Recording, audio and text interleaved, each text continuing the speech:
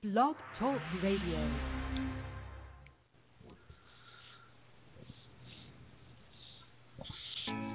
Hello there, RTUers. Just want to thank you for listening to the podcast as we enter Season 3, and also let you know that you can download the latest RTU podcast directly to your iPhone or iPad or iPod by clicking on the iTunes link on the main Blog Talk Radio Ready to Unload page. You click on that subscribes you to our feed. Every time you plug in your device, you get the latest episode of Ready to Unload. We'd love you to do it. In the meantime, enjoy this episode of Ready to Unload with Cal and Sanpete.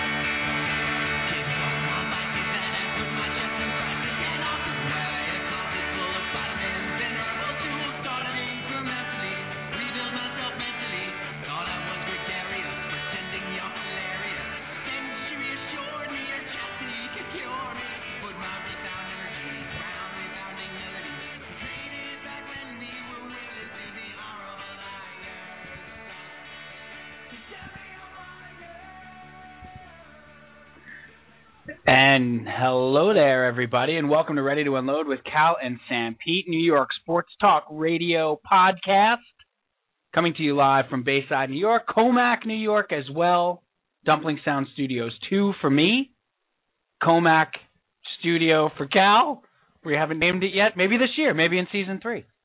It is the 5th of January 2012. First episode of Season 3 of Ready to Unload with Cal and Sanpete.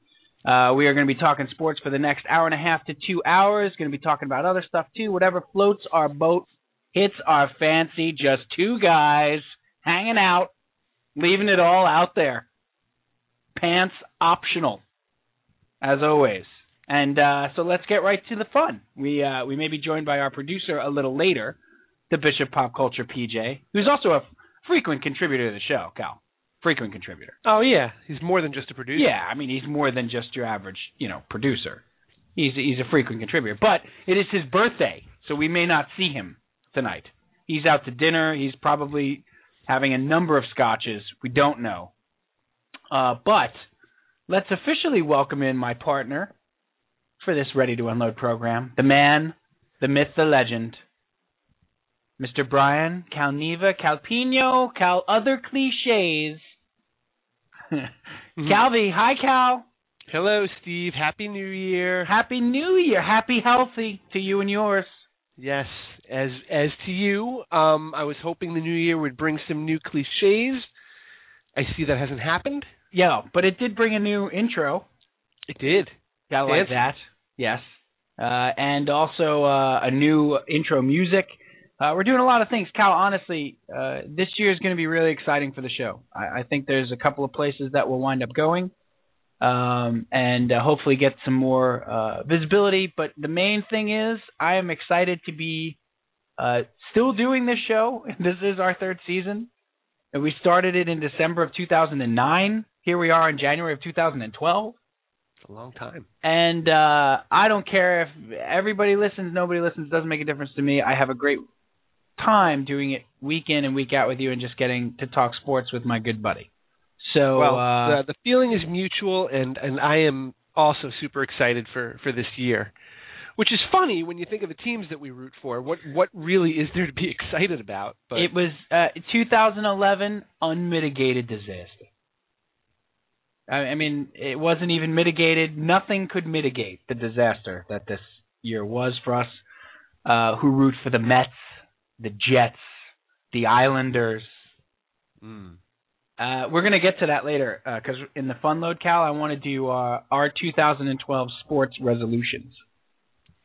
Okay. So think of something like, I want to lose 20 pounds on the Jets. Something, yeah. I resolved to do 10 exciting new experiences while watching a Met game. We combine them. Oh, I see what you've done there. Okay. Right. I'm gonna write more while watching the Islanders. What are some other ridiculously the lose pounds one is the classic. Yeah, lose 20 pounds. I spoke to I don't know if you know people that go to the gym, but they said it was such a cliche this week that the gym was packed with people. That's right. I'm gonna go to the gym at Citi Field. Right. That's the way to combine them. I don't know. I'm finally going to tackle that basement with the Jets. While wearing a Jet. Yeah. Is there a Jack LaLanne at Citi Field? Might as well be. They could use all the help they can get, right? Am I right? Am I right about that? Only the Mets. Only the Mets. I resolve in this year to come up with 17 or 18 more cliches about the Mets. Only the Mets. Only the Mets. Wow. Hey, the Mets signed Scott Hairston today. Only the Mets. Yep. Let's start planning the World Series parade now. Oh, boy. Yep. Canyon of Heroes. Here we come. Anyway, Cal, your New Year's was good, I take it, brother? Yeah. We've been talking. Let's not pretend like we haven't been talking. Right. This is the first time we've talked in 2 weeks. Right. Let's not pretend that we haven't been IMing. BlackBerry IMing like speed freaks for 3 weeks now. All week. Especially this week. Let's not pretend it. No. That's just a charade. That's, again, with the new year, let's do away with the charades, with all this made-for-TV nonsense. That's right. All right, let's get real. Let's get here. All right? Did you just quote the beginning of The Real World? I think I might have. The original Real World? The original one, right. So how many other shows are we going to rip off now in Season 3? Well, Season 3 is traditionally the Jump the Shark year. Everybody knows that. That's right. As we were joking the other day, we're definitely going to add a little brother character. Right. We have to add a sibling. An adorable little guy that looks nothing like us. Right. A Brian Bonsall. They added a girl on Growing Pains, right? Growing Pains was the exact opposite of Family Ties. Growing Pains added... Well, they had a baby. They didn't really add a... They had a baby, so did Family Ties. Oh, that's true. And then they added DiCaprio. Right. But out of nowhere. Growing Pains added... Or Family Ties added Andy, Brian Bonsall, for those of you playing at home. Growing Pains added a little girl. Yes. Right? I don't remember her name. No. Never heard from again. Boy, if only we had somebody who was really versed in pop culture that was on the show a lot. But Cal. Yeah. Here's the thing about Growing Pains. We'll tie it into the sports. Okay, segue us. Before we segue, it was the opposite of Family Ties, right? So it was designed to be like a poor man's Family Ties. In that Mike Seaver is the dumb one. He's the oldest. And what's her name? Tracy Gold. Carol is the smart one. Family Ties, Alex P. Keaton is the smart one. Mallory is the dumb one. Right. Third child on Family Ties is a girl, Jennifer. Third child on Growing Pains, a boy, Ben. Both blonde. Both adorable. Let's be honest. At first, and then went through an awkward adolescence. Very, very, very awkward. I always thought those two kids should have gotten together. Maybe in another time? Yeah. Tina Yothers became like a hardcore punk bassist or something like that. Yeah, and the one from Full House who played Sweet? Are you talking? Jodie Sweetin became a hardcore meth addict. which is even worse than a hardcore bassist in a punk band. Right. And I'm not joking about that either. That's the God's honest truth. She really fell on some hard times. You could have a complete party. Well, I mean, ETV has made a living on. Well, yeah. What has happened to childhood stars. But again, Growing Pains, Family Ties, inverse of each other. Then they bring in a young kid, They both bring in children, a boy and a girl, to spice things up. But baseball, Cal. Well, and also both shows featured a Canadian actor. That's correct. Which prominently. Near and dear to my heart. That's right. For those of you who don't know, Cal, a quarter French Canadian. A quarter Canuck. Can I say that? Is that derogatory? No, you can say it to me. Actually, you can't say it, but I can. That's right. That's how it works. But what was their last name on Growing Pains? Oh, well, they were the Seavers, and their next door neighbor were the Kuzmins. That's right. And were there not also the Matlacks, I believe, at some point? No, I'm not kidding. I don't remember that. There was another. Obviously the show's creators were big Met fans. That's true. They were. It was based on Long Island. Yep. And at least I know Matlack was in there. The Kuzmins were in there, obviously. They were the Seavers. I think there was even another. There may have been the Crane Pools. May have been. I don't believe that. Is that true? Believe what you want to believe, my friend. Which family did Boner Stabone belong to? Well, what was his father's name? You don't remember? What was his name, actually? Richard. His name was Richard Stabone, right? Right. His father's name was Sylvester. Was it really? Absolutely true. I remember the episode like it was yesterday. Oh, that's great. Sylvester Stabone. And Boner's character goes, "Who knew?"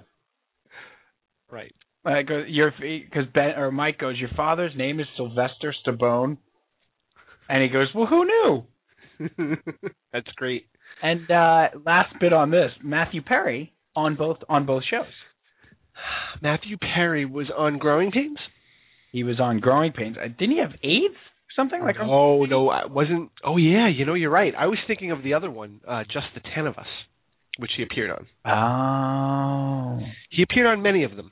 I think he was on both of those.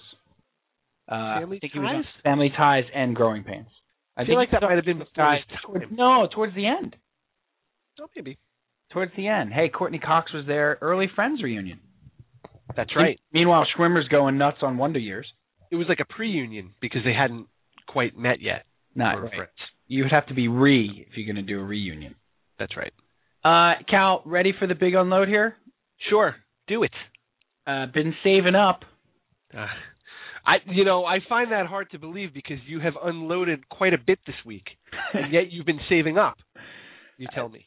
It's been I can't. Going through what has happened the last few weeks on the Jets, we're going to big unload on the Jets, and we are going to talk about the Giants later and the NFL playoffs. Absolutely, the Giants will get their due. They have earned that, and they absolutely will get their due. We didn't speak after the Jets lost to the Giants. That's the last time we've done this, right? It was before that? It was before the Jet-Giant game. Oh, my. And the wheels completely came off the Jets season. I'm going to say this. I have two things to say about the collapse of the Jets, the calamity in the locker room, the unrest, the discord, Rex Ryan losing the team. Now, I don't think I've ever seen more of a New York media dogpile the rabbit for a team than we're seeing now with the Jets, but both by the local media and the national media. And you know what? They got it coming. They do have it coming. They do.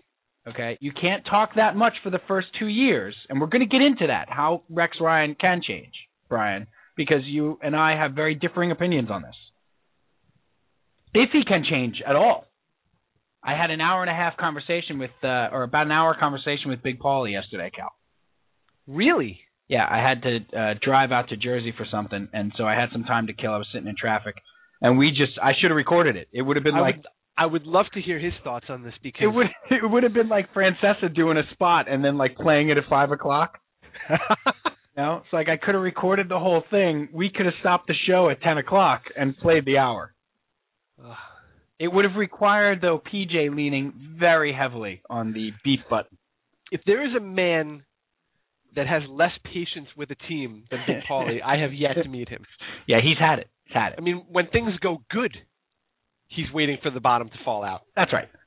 But the first thing I want to get to is I know it's a dog pile the rabbit situation. I know they have this coming. Okay, but right now, anybody who's even remotely associated with the Jets anytime in the last 35 years is coming out and giving their commentary on the 2011 team. Okay, enough. Like I texted you today, Cal. I'm wondering. I can't wait for JoJo Townsell to jump ESPN Radio and tell me about that. Even though he played for the Jets 17 years ago, this team was fractured, and they should release Santonio Holmes. Right. They need to cut him immediately. Right. So that's and Brian, that's unrealistic. It's unrealistic. Well, why don't you? Second point is why don't you lay this out on the table and then we'll hit them. Second point is just everybody needs to shut up about the Jets shutting up. It's like the trendy thing to say. Well, if they just shut their mouths, they have to shut their mouths. The Jets have to shut up and play. They got to shut up and play. Shut up and play. Shut up. Okay, here's my statement. Shut your mouth about the Jets shutting their mouth. Shut up and let them shut up. That's what I'm going to go with. How's that? Okay. I don't know about that. No, honestly, people that are Bears fans or whatever, fans of other teams, fans that could care about the Jets, coming up to me on the street and telling me, your team should just shut up and play. They never won anything. Shut up and play. Okay, I got it. I think they get it. Shut up about shutting up. What's from the cartoon, Cal? Shut up and start shutting up. Oh, yeah. I can shut up real good, Muggsy. I can shut up real good. I'll show you how I shut up, Muggsy. I'll show you. Shut up and start shutting up. That's the clip I should have found. Yeah, well, I agree with that to a point, but I also have to agree with your first statement that they've got it coming. They ran their mouths for 3 years, and the fall was going to be hard. We knew it was going to be. And you could see it coming back in 2009, that when things went south with this team, they were going to go south in a bad way.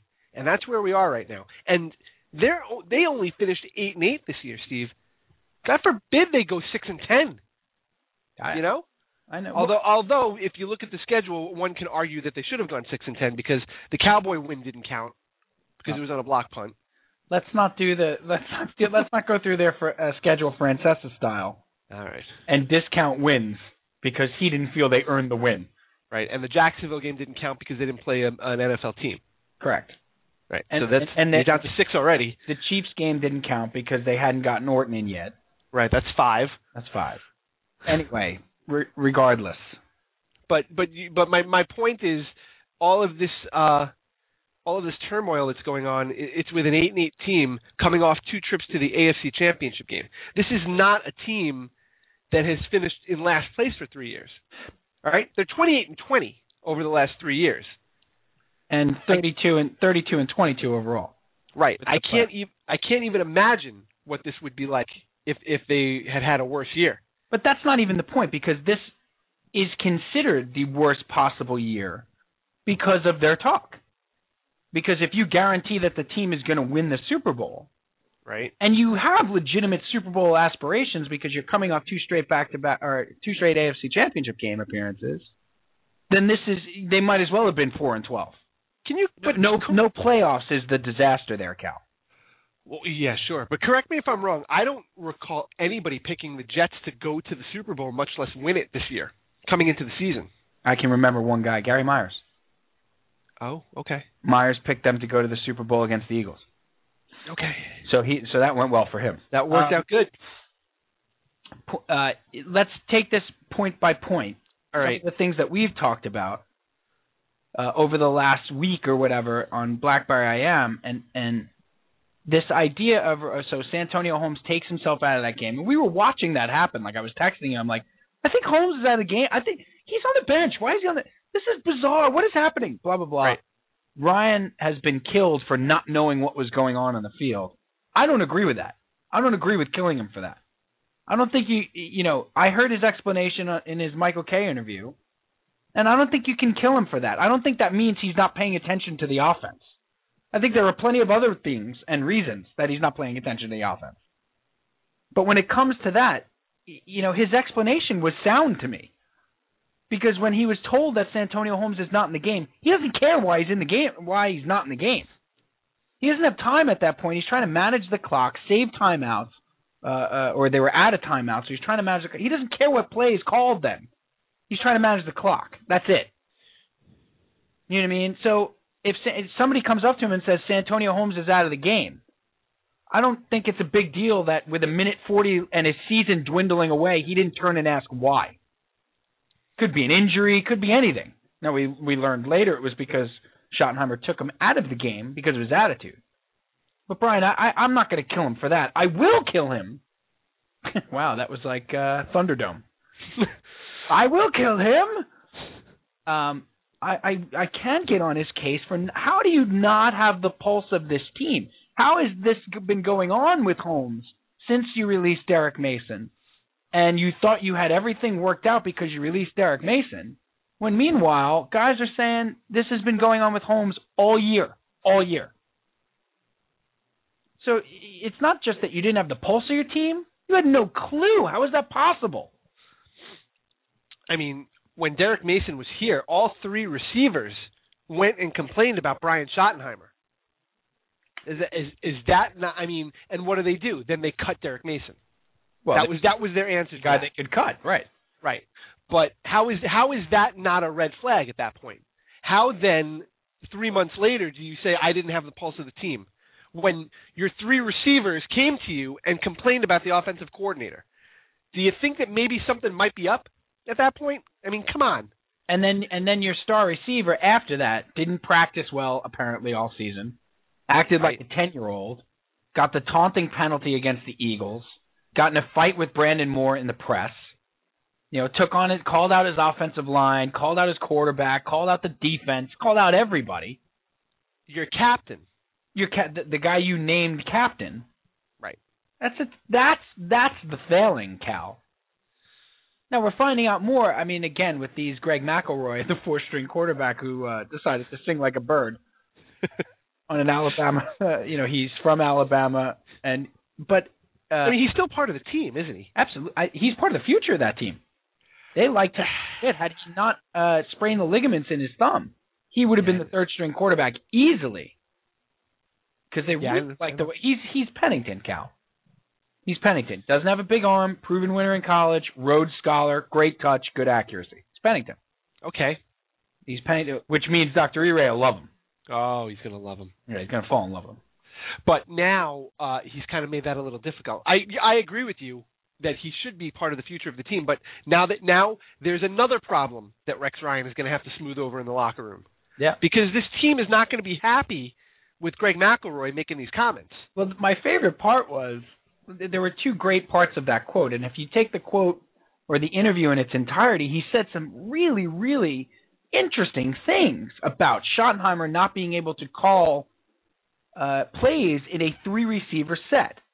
So he said, and I wish I had the quotes, but he said, we brought in Derek Mason. We didn't have a lot of time with him.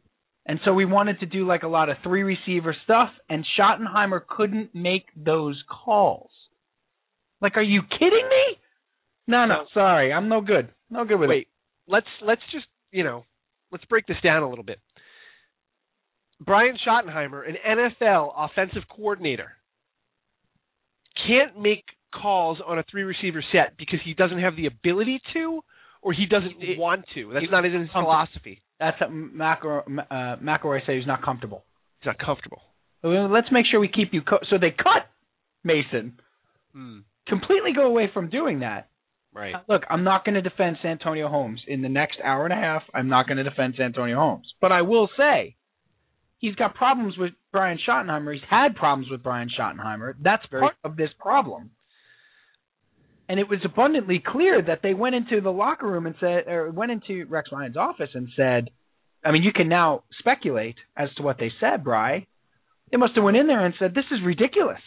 Right. This guy can't run a 3-wide receiver bunch formation. So now, here's where we get on Rex. At that point, isn't it incumbent upon Rex to fix this somehow? At the time, absolutely. Instead of bringing guys in and have ice cream every Thursday, why don't you fix this the right way? All right, let's not kill him on the ice cream social. He was trying to do something. I'm not going to kill. That's the kind of stuff. Hey, don't go there, Brian. We're better than. He's trying to build team unity. Those little stories get out and people kill him on it. Well, but you know what? In hindsight, it was misguided. You have to admit that. No, what was misguided was thinking that you had the problem solved by just cutting Derek Mason. That was misguided. Naming Santonio Holmes captain because you gave him a huge contract and you don't want him to smoke weed was misguided. Okay? Having ice cream socials so ridiculous. So ridiculous. But having, voluntary meetings where the guys hang out or whatever and he calls them into his office is not a bad thing. It's not a bad thing. Just because things went wrong, I'm going to use complete Tannenbaum speak right now. Oh, great. Just because certain things went wrong doesn't mean everything you did was wrong. It wasn't outcome determinate? That's right. That's right. Okay. You don't throw my favorite yesterday from the Uncle Tommy conversation was you don't throw the baby out with the bathwater here. Okay? They've done good things for the last 2 years, and organizationally they are way stronger than they were 3 years ago. I don't think there's any question about that. So don't throw that, he's ready to give up on the whole of it. But getting back to Schottenheimer right, and these problems, let me ask you a direct question, Your Honor. Do you cut Santonio Holmes?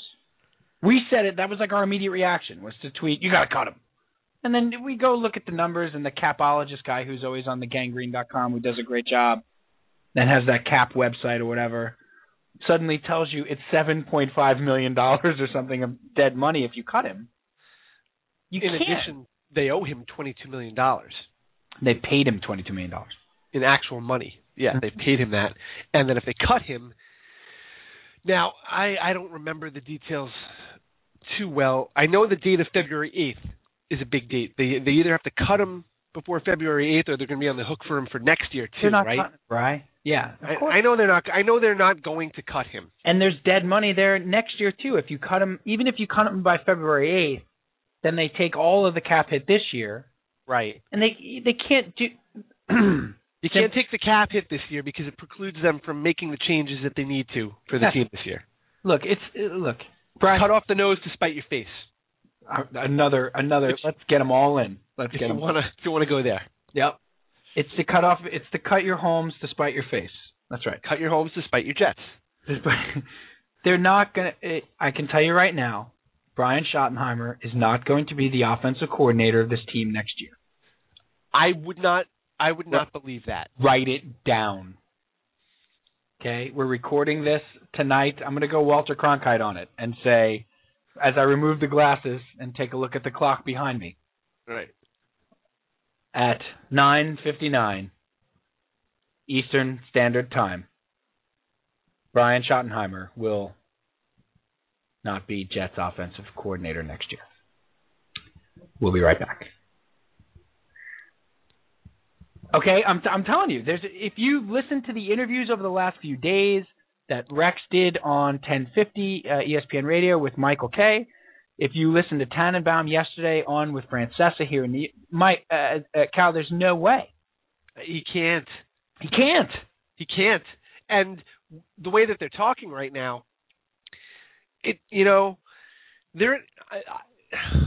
I'm angry with the way that this all turned out. You seem very upset. I'm trying to compose myself, but I'm angry with the way this has all turned out. I am not happy with the way, with the position that they have, quite frankly, put themselves in with this change in culture over the last 3 years. But I can appreciate the tough spot that they are in right now, because they cannot come out and say Brian Schottenheimer is not coming back. They will kill this man's chances of ever getting a head coaching job or another job in the league. So they can't say that. But so what they're doing is they're overcompensating, and they are going completely overboard in the opposite direction to the point where it's so obvious that they're selling a bill of goods here. It's the things that they say. You have to question sometimes. Do they even believe what they're saying?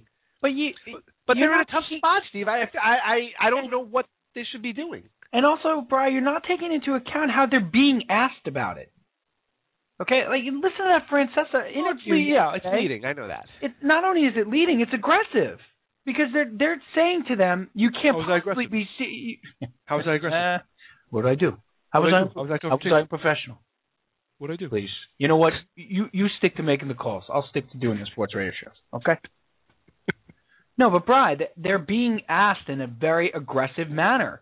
They're being told you can't be serious. They're being told you can't be serious about Brian Schottenheimer. The more they're asked that question in that way, the more they're going way to the other side of it. He's an excellent coach. He's this, that, and the other thing. Right. And they're building him up because they desperately want him to get another job because it gets them out from whatever extension that he signed. Yeah, but Steve, do they get to a point of no return where other people or potential employers hear this and they know it's all hogwash? No. You know why? Because you don't think so? No, because everybody knows what's up in the NFL.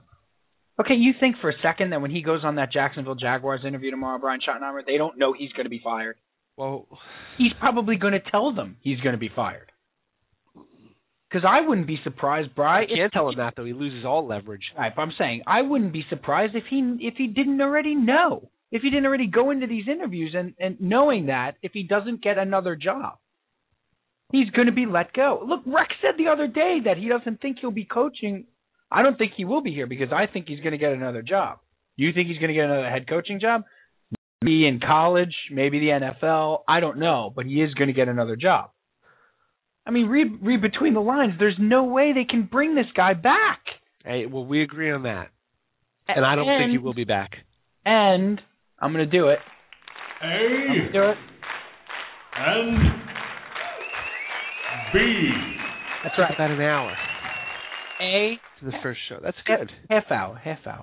All right. A, read between the lines with what they're saying. As you very succinctly and perfectly put it, they can't, and I don't understand how the media doesn't write about this, that they can't say they're going to let him go when he's looking for another job. He's never going to get hired that way, and that's their only way out of the contract extension that he signed. Well, you know why the media doesn't write about that. You know why. I guess because it's defamatory towards Rex. Well, it kills the narrative. Right. They've got their story written right now. It's all written. Schottenheimer will be back. They've said it a million times. Right. After this embarrassment of a year, Rex loves Schottenheimer and he's bringing him back. Right. So they can't write the truth. Right. Or read between the lines. But that is A. What's B? Right. B is, do the math. Okay? One guy's owed whatever it is, $15.7 million over the next 2 years if they cut him, towards the cap, which prevents you from improving the team. And it's abundantly clear that these two guys do not get along. I mean, it's abundantly clear that Schottenheimer is a big part of the problem. Now, Holmes is a jerk. I get that. But also, Schottenheimer is part of the problem here. Right. Okay? And let's be honest, Bri. It's never right to do what Santonio Holmes did. It's terrible. You don't ever quit on your team. But how does he only have 54 catches during the season? I mean, he was misused this year. Well, yeah. I mean, but you know, I don't think it's all Schottenheimer. No, but you can game. I mean, he said it. You know, you can game plan to get him the ball. I mean, Roddy White said it today. You know, like other players around the league are coming out and saying, look, you shouldn't do that. But how does he only have 54 catches? How do you not use that guy? Okay, but he's going to make whatever it is, 15-7 or something like that it counts against the cap to cut him next year. Right. Or to cut him, which prevents you from doing things with the team. Brian Schottenheimer signed a $3.2 million extension. If you eat that, it doesn't do anything to your cap. It doesn't preclude you from doing anything with your team. And it might smooth over a lot of the differences because let's face facts, Brian. We don't think Sanchez likes him either. No. I think if you asked Mark Sanchez, who do you want back? Would you have to give him truth serum? No.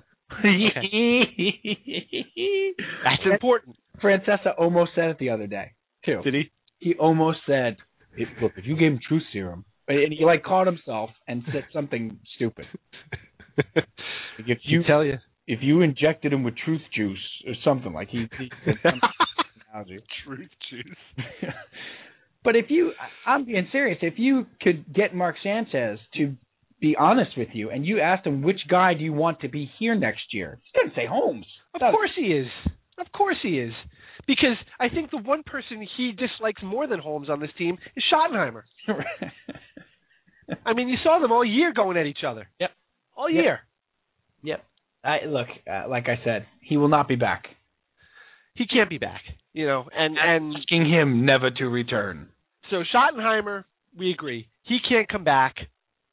He's gone. Holmes is coming back, whether you like it or not. Holmes will be back. Now, here's what drives me crazy is the media. What they like to do is come right at they get on their soapbox and they're holier than thou, Bob Costas style, and they say Holmes cannot come back. He must be cut immediately. Right away, just cut him. Make a statement. Just cut Make a statement. Okay. Yeah.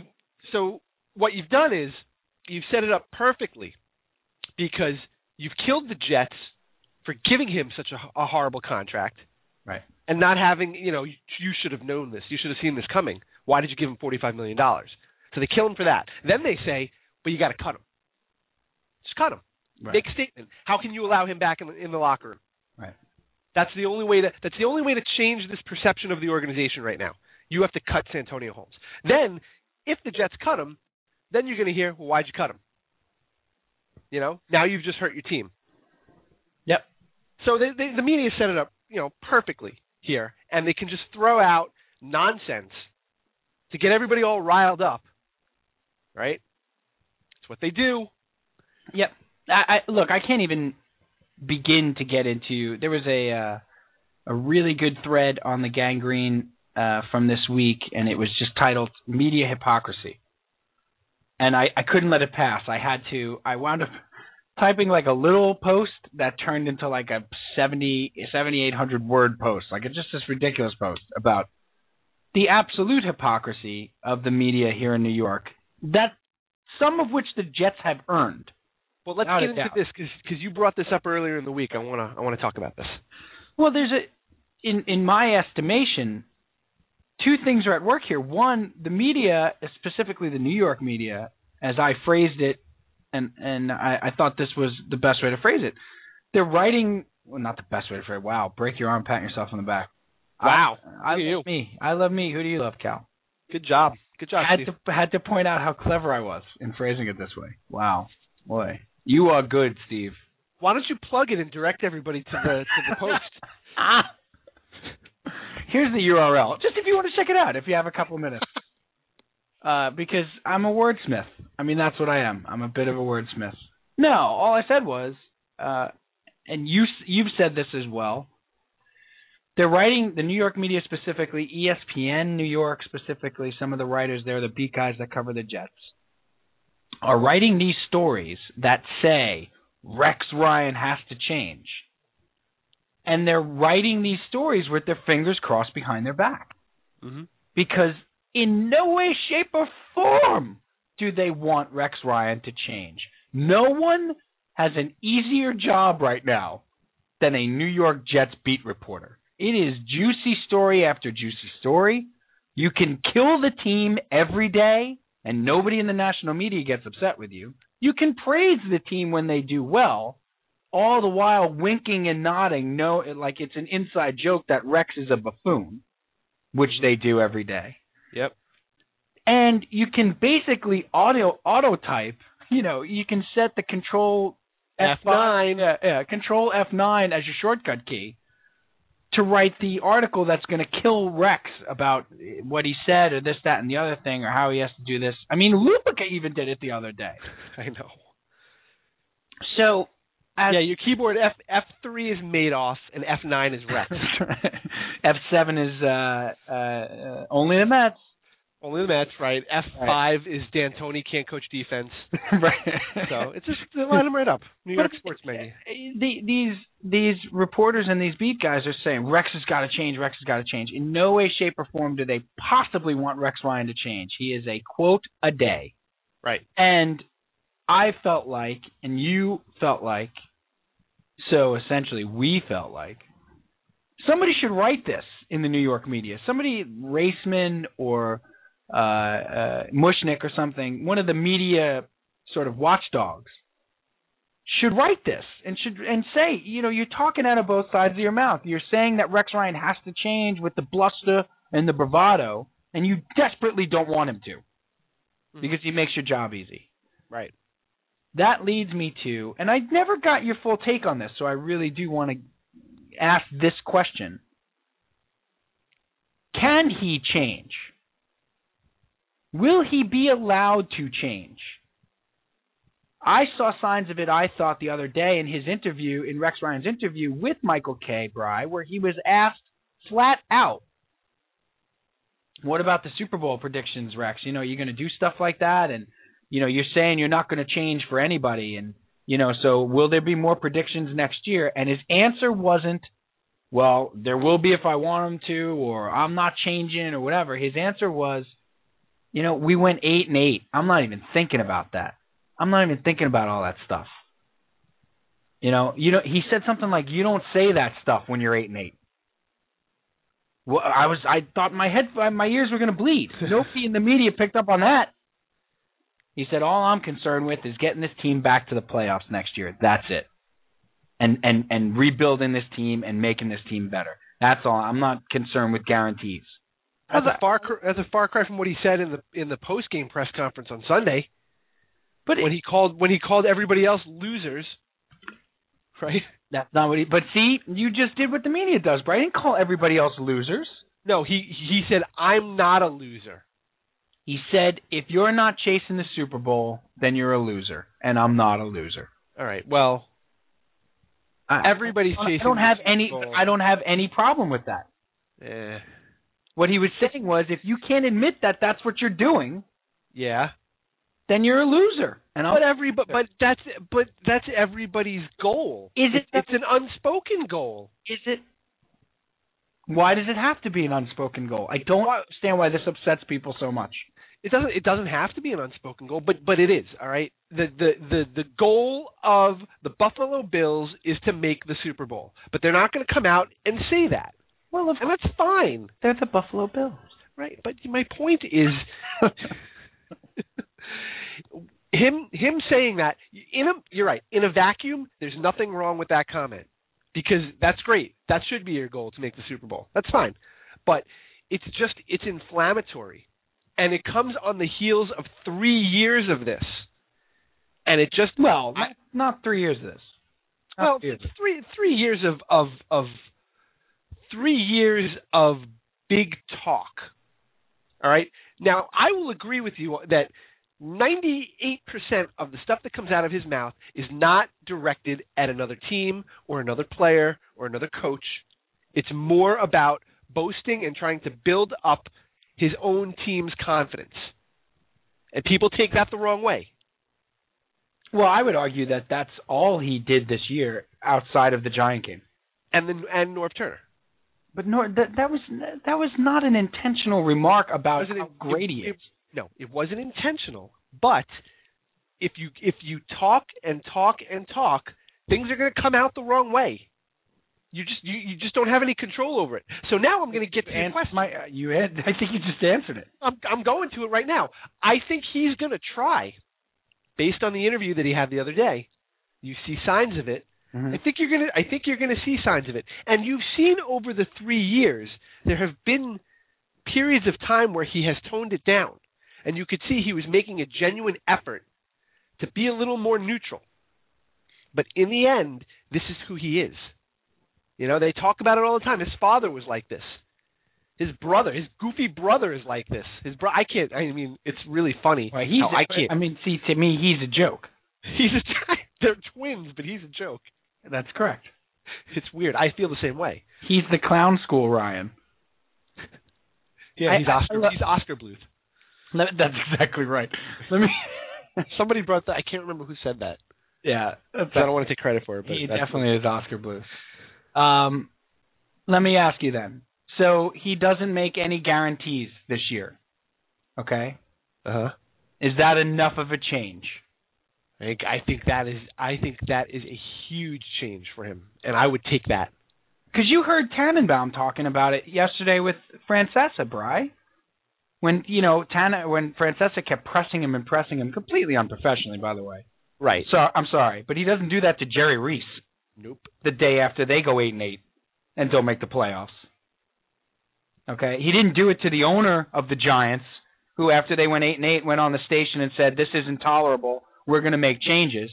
He didn't say to him, "You're a disgrace for losing 5 of your last 6 games and missing the playoffs." Mm-hmm. But anyway, I digress. That's where he's unprofessional. Either treat everybody like you treated Tannenbaum yesterday, which is fine. Don't pick and choose just based on people and teams you don't like. But anyway. Right. Tannenbaum even said yesterday several times that it's going to be year 4, and Rex has to evolve into the position. He has to continue to evolve at his job. I have to, he has to, and I trust that he will. And if he sees that those are changes that he needs to make, he will make them. I'm not going to tell him to make them. And I thought that was fair. I thought that was a fair assessment. But I also thought, again, it tended to me to tell me that coupled with Ryan's 32-minute interview with Kay, where he was really pressed, and I've never heard more evasiveness and or coach speak from him, tells me that he does realize he's going to be out of this job if he doesn't change. And that's the ultimate thing for him, right? I mean, he can't afford to be out of this job. I think he's a guy that would get another job quickly. I don't think he wants another job, though. I think he really wants to be here and to win here. No, that's what I'm saying. That's the threat. Like, he does have to change because he's going to lose this job. This job, right. It's not like a guy, if he loses this job, he's going to lose a job, and now how am I going to get another one? I think he knows he could get another job. He doesn't want to lose this job. This is really important to him. That's absolutely right. I think you will see changes. I think it starts with changing the chemistry in that locker room, though. How do you do that? And you brought up Cortland, Bri. You brought up them having a full training camp in Cortland. Like, you brought it up immediately this week, and Tannenbaum mentioned it yesterday and said that was his. Francesa asked him, if you could take back one move, all right, something you would change. I'm not asking you to throw a player under the bus, all right. Okay. You take back a move. What would it be? And Tannenbaum said, I should have. I'm paraphrasing, but the general idea was I should have accounted for us not having training camp in Cortland. Yeah, but there was and having that time to bond and finding a way to replace that because I didn't realize how integral that was to our chemistry. Right. Yeah, I mean, the lockout kind of forced them to not go. Absolutely, but he said that was my mistake, that I didn't – basically what he was saying was I didn't make an effort to recreate what we have in Cortland in Florham Park. And if I could go back and change that, I would have made an effort to recreate what we have there. And that's fair. Yeah, and I think that's one of the ways you immediately go back to building team chemistry. I mean, every player from the first 2 camps talked about how great of an experience that is, that they're away from everything and it's just them. And you're really able to build this us against them mentality. And, Brian, the funny thing to me is, before the Dolphin game last week, we had a conversation about how this has been a joyless Jet team. Before any of the home stuff came out, before any of the dissension, any of the acrimony, all that stuff, we talked about how this has been a joyless Jet season. That when they lost, they shouldn't have lost. When they won, they didn't win by enough. They didn't win the right way. There's no joy when they score a touchdown. They would score a touchdown, and they would look at each other like, okay. Like Sanchez would go back to the sideline and be like, can I celebrate? I guess I'm not allowed to celebrate. Except for Santonio Holmes. Except for Santonio Holmes, who was stepping on a football and mocking the Birds down 28 points. So we picked up on it. If you're a Jet fan, you picked up on it before all this came out. So all of this coming out is like, oh, no kidding. They didn't like each other. I think that seems abundantly clear. So Got to get it fixed. But I don't think I'm not one of those all is lost guys. Maybe he has changed my same old Jets mentality. I think there are tweaks that you can make. I think there are talent additions that you can make. I think the chemistry problem is out there. If you remove Brian Schottenheimer from the equation, you go a long way to repairing it.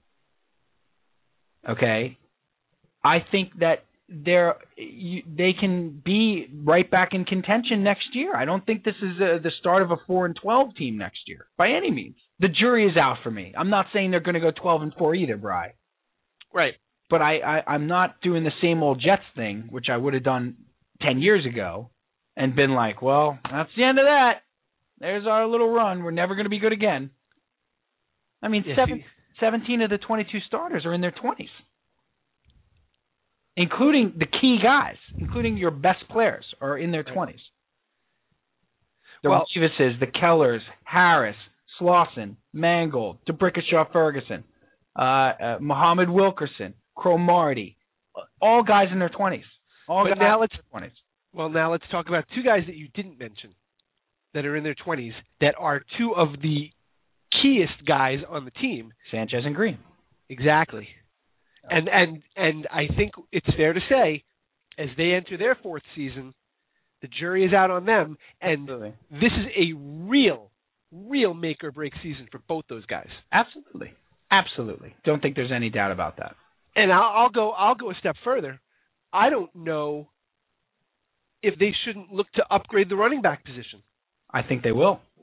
I think he's going to look to upgrade any position that he thinks needs upgrading. I think quarterback.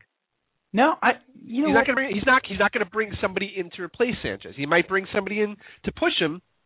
Brian, if Peyton Manning shakes free, okay, and they have an opportunity to go get Peyton Manning, he goes and gets Peyton Manning, and you know what he says? Hey, Tanny, you said that you Mark Sanchez was going to be your starting quarterback. Well, I didn't know Peyton Manning was going to be available. That's his answer. And you think he cares? And then what do you do with Sanchez? Sanchez sits for a year. You're going to pay Sanchez and Peyton Manning how much money on this team? Don't forget, Sanchez is coming to the end of his contract, and he restructured last year. Well, so if you get Peyton Manning, you're basically blowing all of your money on him. You're not really going to improve the team. I'm not saying they're getting Peyton Manning or they should get Peyton Manning. All I'm saying is he's going to look at. I think he will look at every position, and if there's an upgrade available there, egos be damned, because his job's on the line now. All right, so now let me paint this scenario for you. We know how fragile Sanchez is. And what they need to do with Sanchez is repair his confidence. Because over the last 3 years, not so much this year, but certainly in the first 2 years, we saw stretches where Sanchez's confidence was in the dumps, and his play reflected that. And then we saw when his confidence was sky high, and his play reflected that. Agree. So it's very clear after watching this guy for 3 years that there's a direct correlation between his confidence and his level of play. Mm-hmm. So it's incumbent upon them, and I used incumbent twice, and I didn't want to, but magnificent. It is important for them to keep Sanchez's confidence as high as possible. Now, if he finds out, they don't get Peyton Manning and they bring Sanchez back, but now you have to deal with Sanchez thinking, well, they were going to replace me if they could have. Now what? Now where's my confidence? I think the only guy that you're talking about here is Peyton Manning. And I think if you're replacing Mark, if somebody goes to Mark Sanchez and says, "We're replacing you with Peyton Manning," and if his confidence is still in the dumper, well, life's tough. You know what I mean? Life's tough. Steve, I agree with you, but I just think it would be more repairs for Rex and for Tannenbaum. But Rex wants to win. We're talking about Peyton Manning, if he can play, shaking loose. But what I'm saying is they don't get Peyton Manning. Sanchez comes back, is the quarterback, but all he hears about is how the Jets tried to get Peyton Manning. I see. I gotcha. You know what I mean? And so now at that point, you have Sanchez. He's your quarterback, but now you got to deal with his confidence. And it's another thing for Rex to have to deal with. Yeah, I still think in that scenario you got to be careful with it. Yeah. I still think in that scenario, Bri, though, you just say, it's Peyton Manning. We had a shot to get Peyton Manning. All right, don't take it personally. We weren't going to go replace you with Blaine Gabbert. We had a shot to go get Peyton Manning. We didn't get him. We're happy with you. You know that. You're the only guy that was going to replace you was Peyton Manning. Unless, Tom Brady shakes free. Last thing on the Jets. Okay, because there's a lot of NFL football I do want to talk about with you with the playoffs and stuff. I really do. And I want to talk about the Giants because that's one of my New Year's sports resolutions. To talk about the Giants? No. No. Goodness, no. Is to be more objective about the Giants and the Yankees and drop the rivalry stuff as much. Drop the hatred. Drop the leash. Yeah, as Pearl Jam. That'll be your role then. But lastly on the Jets, I think that there are the mechanisms in place to fix the chemistry problems that are there. I think they just need to have a little calm. Let things go on. But replacing the offensive coordinator and putting a new guy in there and having a fresh start for Sanchez, for Holmes, maybe they bring back Braylon Edwards. I have an unhealthy adoration for Braylon Edwards. You do. Derek O'Cotry said today he would be open to returning. Sure. Do you think that Braylon Edwards should have a restraining? I mean, I don't think I'm dangerous. Would you consider me dangerous? Yeah. I would advise Braylon Edwards to kind of steer clear of you. If I were to talk to him. Okay, that's fair. I'm not gonna be ignored, Dan. I'm sorry. I'm quoting Fatal Attraction. So, way to stay current. Wow, that was good. Good job. Does Braylon Edwards have a bunny? Let's go, Mets go. I'm bringing us to 86. You call him Bray Bray. I do call him Bray Bray. Look, Cal, we have one last shot to have the Swami on because he's calling. He's been calling for an hour. Okay. All right, so let's do. I have some new Swami music. Oh.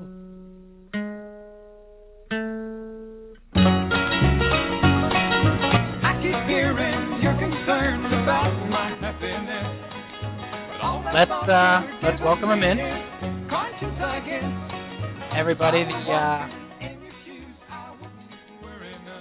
the guy who knows a lot about football and a lot about life, Bri.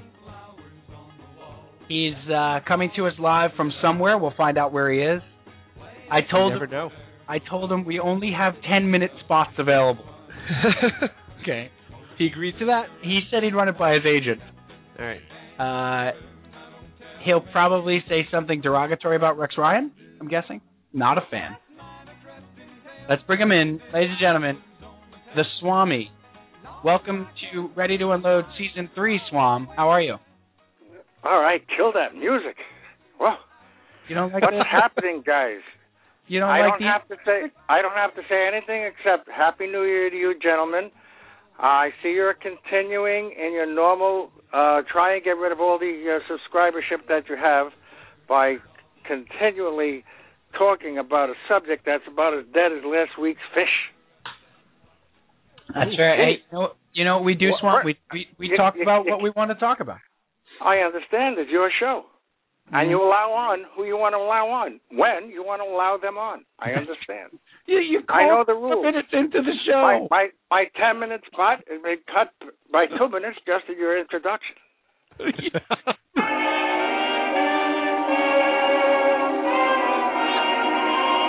What the heck is that? What the heck is that? You have your own music? Of course. That was boy, the production values in Season 3, Cal. Through the roof.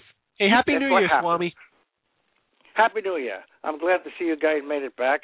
Just a quick comment on some of the really mind-boggling topics you were covering about your resolutions. I mean, yeah. I think it was really nice that you suggested you go to the gym at Citi Field, but I have a better one. Let's hear it. Let's go to the gym instead of Citi Field. There might be a lot of that this season. There you go. And as far as Rex Ryan, we don't have to talk about him ad nauseum. I mean, it's over. It's done. Case closed. We covered it. I think we covered it. Yeah, I think you got it. I mean, I never did receive one invitation to his ice cream socials on the Thursday. No. You know how that makes a guy? You know how that guy makes a guy like me feel? Great. Actually, this way I didn't have to turn him down. Yeah. That's right. Even if he was will he be back next year? Of course. Will Sanchez be back next year? Of course. Are they going to get Peyton Manning, a 36-year-old quarterback? Of course not. I don't think they will either. But they can't get him. You know, he's 36 years old. I mean, they're going to bring him into the same town as his brother, who's you can't do that. No, I don't think. I don't think he'd come here. It doesn't matter. How about the teams that are still playing, Swam? Good. Let's get on to something really important, like the playoffs. Yeah, exactly. All right, I like that. Now, before you do that, where are you calling from tonight? Yeah, where are you calling? I thought you might ask. I'm actually down in Dallas. I'm doing a little scouting. I'm doing a little scouting for the Cowboys. Oh wow. Yeah, well, I mean, they're not the only. New York isn't the only team that has to retrench. Yeah. Cancel the Ryan brothers. But I mean, if they want to just get together and commiserate about the word giant, they could do that. I don't care. No, I'm scouting for the Cowboys because they need new cheerleaders. Well, that's some assignment. They've come into the 2012 era with the concept that they have to start from the ground up. All right. And how better from the ground up than with the cheerleaders? Because a lot of them weren't into it this year. They had a lot of personalities in the locker room. There's a lot of bickering going on. There's a lot of egos. So we're going to have to wipe that out. Yeah. Because I understand that's not a good thing for a cheerleading team. Not a good thing for any team, Swam. No, I don't know about any team. I don't know who else would be plagued with that problem, but the Dallas Cowboys cheerleaders, that's icons. And, that's right. Themselves. Anyhow, so that's where I'm coming from, and we'll be leaving here shortly, probably on Saturday on a train bound for, I can't tell you, but there is a playoff game not that far down the road. So there's a country western song in there somewhere. Yes, exactly. Now, and my pickup truck, looking at a train is in the distance. Dog. That's right. There's got to be a dog involved and a broken heart. So put these together. Or a broken-hearted dog. That's Swam. So we like to do that. We have wild cards. And how many times did you guys use the word commiserate tonight? 17. Oh, okay. I couldn't keep track. It was just mind-boggling. But, okay, we have 5 games this weekend, from what I understand. 4 games. That's correct. No, we have 5 games. You have 4 games. We have 5 games. I see. I have another game. It's actually the cheerleaders are playing. You don't care about that. Oh boy. But I do. Just what I thought. Okay. You mean you have a life aside from this rant that you? Great. I don't actually. That's one of my resolutions. One of your resolutions, yes. Okay. Get a life. Okay. Bengals, Texans. What do you think? Sure. Yeah. Well, we don't get paid to call these games. No, I don't get. By the way, the last time I did make some selections, as you know, I was 5 for 7. Yes, you had a very good week. Yes, that's correct. Very good week. Yeah. There's a lot of people counting on you right now for the playoff predictions, Swamp. Really? Okay, let's get to Detroit and the Saints. Literally dozens. Anybody think the Lions have a chance? Yeah, they got a chance. I don't see why not. I don't think they're going to win, but I wait. They have a chance. You can't play both sides of the fence. I think everybody's got a chance. Of course, you can have a typhoon come into the stadium. Yeah. I'm going right off the bat, going with the Saints. Too soon, Swam. You can't. No, I'm going right with the Saints. You can't say things like that in the world. I can't waste time on the Lions. Yeah. So that probably means, Can we get to the big game of the weekend? So you like the Saints in that game? Yeah. Okay, and then how about the Bengals at the Houston Texans in the playoffs for the first time ever? I know. Right down the road from you there. If you're in Dallas, it's a couple hours down the road there. You're kidding. Boy, you must have some kind of knowledge of Texas. It's amazing. Oh, I've got some kind of knowledge. How do you feel I about can well imagine. the Bengals visiting the Houston Texans and T.J. Yates? Yeah, well, once again, I always tell you there's many more people on a football team than one. So as a composite group, I think the Bengals deserve my nod. Oh, wow. So you like the Bengals here to go on the road and get the... I think they have a chance against the Texans, yeah. Excellent. All right, so let's go to Sunday's games. Ooh. Sunday. We have once again, let's remind everybody that Swami does not take lines or spreads into consideration. He just picks the winners. He knows what's going to happen. So, and all for not fun. based on emotion. It's all for fun. That's right. It's all for fun. All gambling, for fun. if we were to do such things, we don't. I mean, no. What was that? No. Not here. Not here. Not now. Not ever. You have the we got the Giants and the Falcons. We know all about their first game ever at MetLife, first playoff game ever at MetLife Stadium. Yeah, I don't think that makes much difference. I'd like to be reminded of that another 840 times by the New York media. That'd be good. Hey, by the way, it's the first playoff game at the 800 41. And then what's the other game there, Cal? What's the other game there? Pittsburgh and Denver. Oh, Pittsburgh and Denver, right. Big game. That sounds like a country western song. Yep. Pittsburgh and Denver and other. Yeah. Nah, I don't know. You're saying Pittsburgh and Denver, hey? Yep. The Broncos. By the way, it was over 60 degrees today in Denver. How do you like that? Last week, 2 feet of snow ruins my kind of traveling schedule. But that's like global warming, I think. It's El Nino. or whoever that other guy that snuck into town across the border. Sergio Garcia? Oh, wait, don't knock my man Serge. What does he have to do with this? He swings the mean club. That's right. Okay, so we got the Steelers versus the Broncos, right? And most of the people who are talking about this game, I think, are really looking forward to seeing the Broncos trying to pull the chestnuts out of the fire. A Tebow against the Steelers. Yeah, I know. I mean, I like the guy personally. I mean, I believe in what he believes in. Not necessarily the same way, but the Steelers going to be tough. It'll be tough. Yeah, I think we're going to have to do the nod on Pittsburgh. All right, and then the big one. Ooh, the big one. The big one. The Giants back in the playoffs after two years of not being. Well, will this be the first playoff game? And no, probably not. I understand it's probably the 42. 842. Who do you like in this game? This looks like a real good matchup for the Giants. Swam, we're going to talk about it in a couple of minutes when we finish your little segment. This looks like a real good matchup for the Giants. I know, you definitely have a close eye on this Giant team. What's your feel? Well, I've been following them as a team, not devoid of emotion, as you know. Yeah. And I've seen them come together, regardless of bluster, bravado, whatever other words you guys use, and they gelled. And I said last week, if you remember, it's 2 weeks ago, what you have to do is you have to look at the team as a whole and which one will be less rattled under the pressure. But they are now playing a different opponent, the Falcons. I mean, there were some people at the beginning of the year didn't think the Falcons would be where they are, and they are. So, I guess I got to go with the Giants. All right, only for the.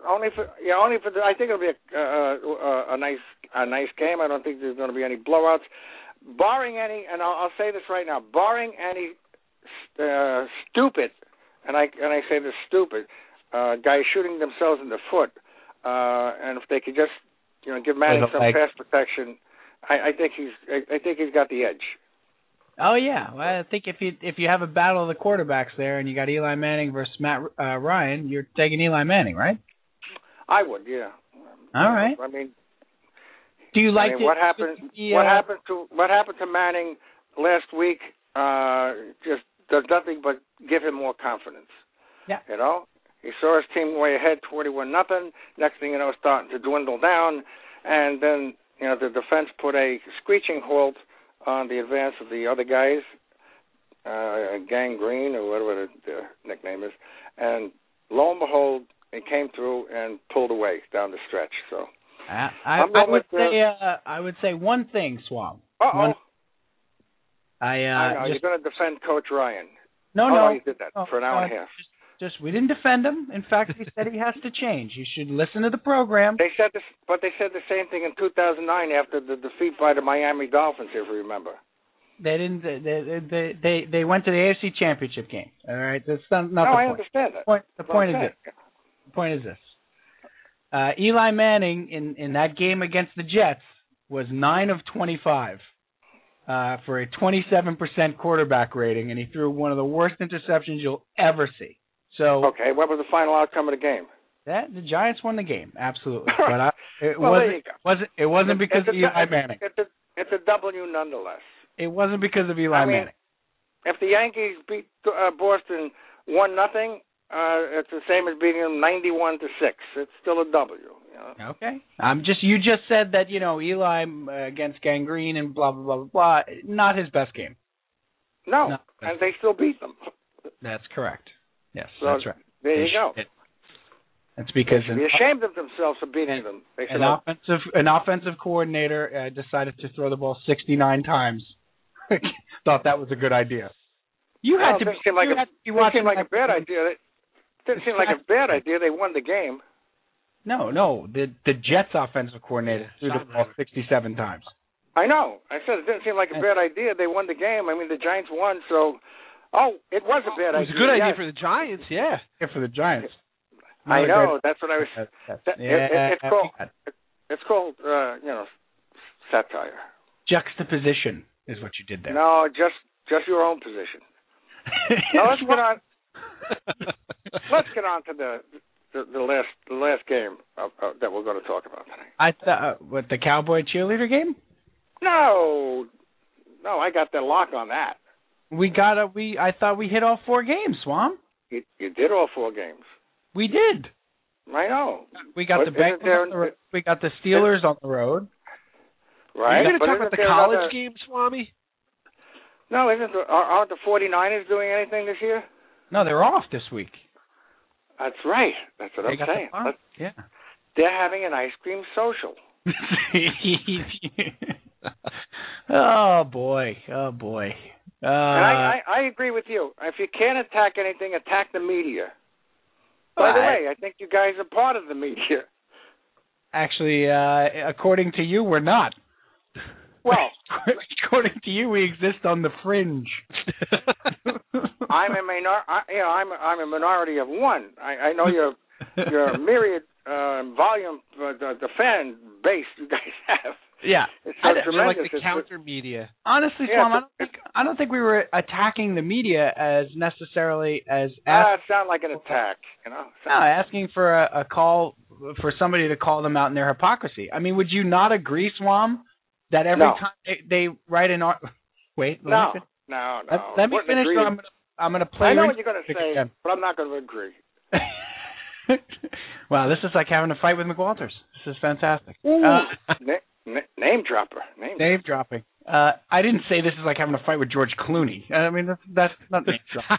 I know. I happen to know George Clooney, so be careful where you're. All right. So you think the media is being unfair? Is that the gist of this whole thing? No, that's not what I said. Well, what did you say? Just summarize it in like less than 52,000 words. Try and get this thing so we can put it on tweet. Would you agree or disagree that when the media is writing articles that say Rex must change, that they really don't want Rex to change because he makes their job easy? Nah. I think when they write Rex should change, they know Rex will never change. So they can say whatever they want. Even better. That makes it even better. Listen, Ryan lost me totally. I was almost a little bit on it, but he lost me totally when he got that dopey tattoo. I mean, that was the crux of the whole thing. That's what did it for you? Remember what he said about the ink? I don't really. I don't. Unlike every other fan of every other team, I don't really pay attention to a ton of what he says.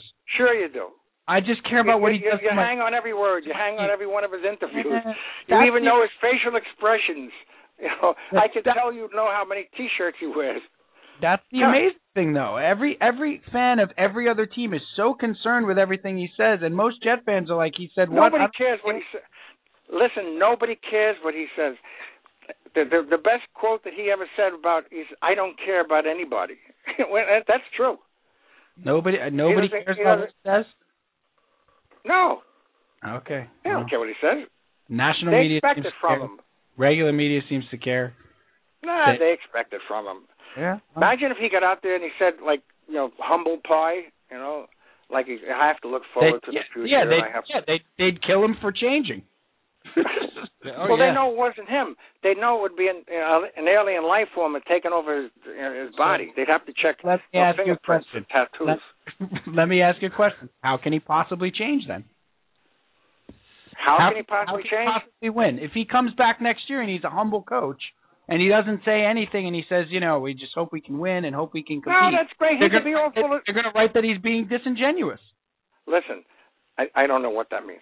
But no, he has his own style, works for him, great. He made his fortune on it, great.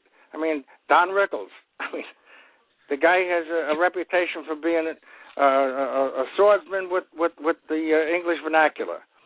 But you meet him up close and personally, have a steak with him, nicest guy you want to meet. That's a good. You know what I'm saying? Sure. It's a public persona. That's what he's got to do to maintain his individuality from the other jerk, in Texas. And I'm not too far away from where his That's right. Is right now. Well, but, head to a local joint. You'll probably run into him. Yeah, more than likely. But I'll recognize him. Oh, by the way, I think he's supposed to get a haircut. Yeah, well, he should do punishment. Exactly. All right, Swan, we're going to run. All right, listen, thanks, guys. I'd like to sign off with the usual, well, maybe I better. It could work, it might not work, I don't know. If you think about it, just be careful, guys. Keep your powder dry, right? Amen. Thanks, Swam. All right, take care. Cal. All right. Thanks for putting up with us. All right, thanks. Welcome back for the new year, Swami. Next week, the show is what, from 6 o'clock to 7:30 or something? So next week it's from 6 to 12:30, all Rex Ryan all the time.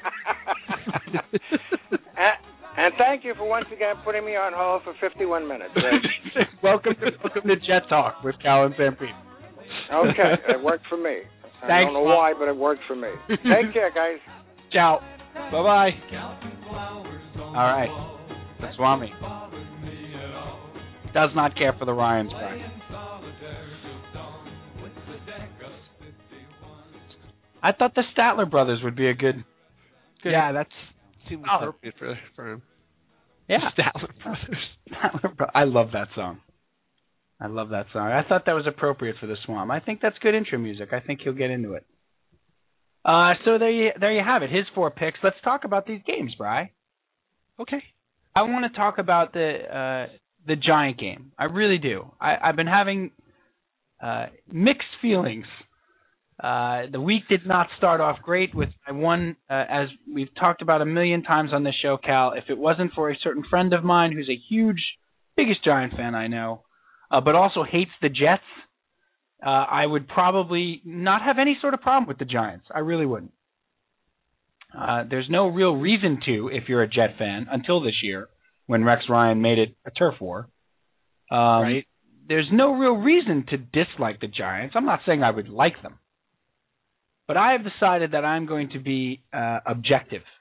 And I am not going to hate on the Giants because, frankly, it's a waste of energy to me. Okay. It's a waste of energy. Now, hating on the Yankees, there's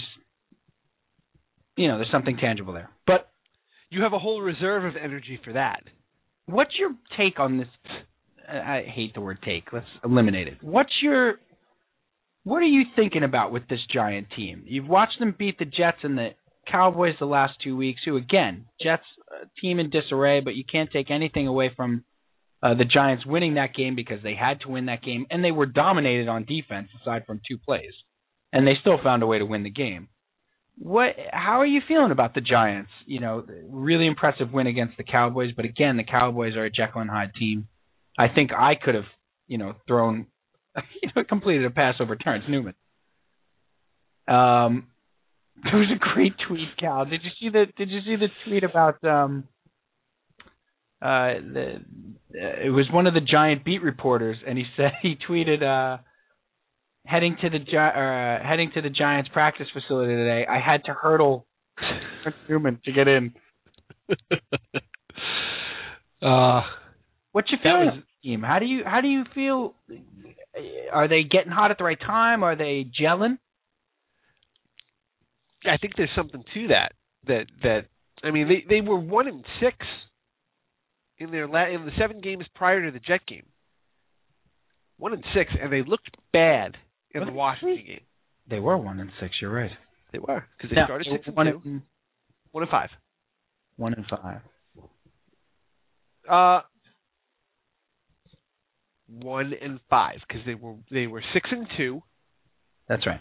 And they were 7-7 when they played the Jets. Yep. I think they're peaking at the right time. I think that a lot of the key players on this team know how to play this time of year too. I don't think the big stage frightens them. There's 14 guys left. Eli Manning has become an elite quarterback. He's a top 5 quarterback, Brian. Certainly this year, we've talked about this, and I've had this conversation with many people, and I do this all the time, and I say Eli Manning is a top 5 quarterback, and mostly Giant fans, and they say you're wrong. He's not elite. I know. I don't understand. He's not top 5. And then I say, okay, let's do it. And then we go through all 32 starting quarterbacks in the league, and Eli Manning comes in 5th every time.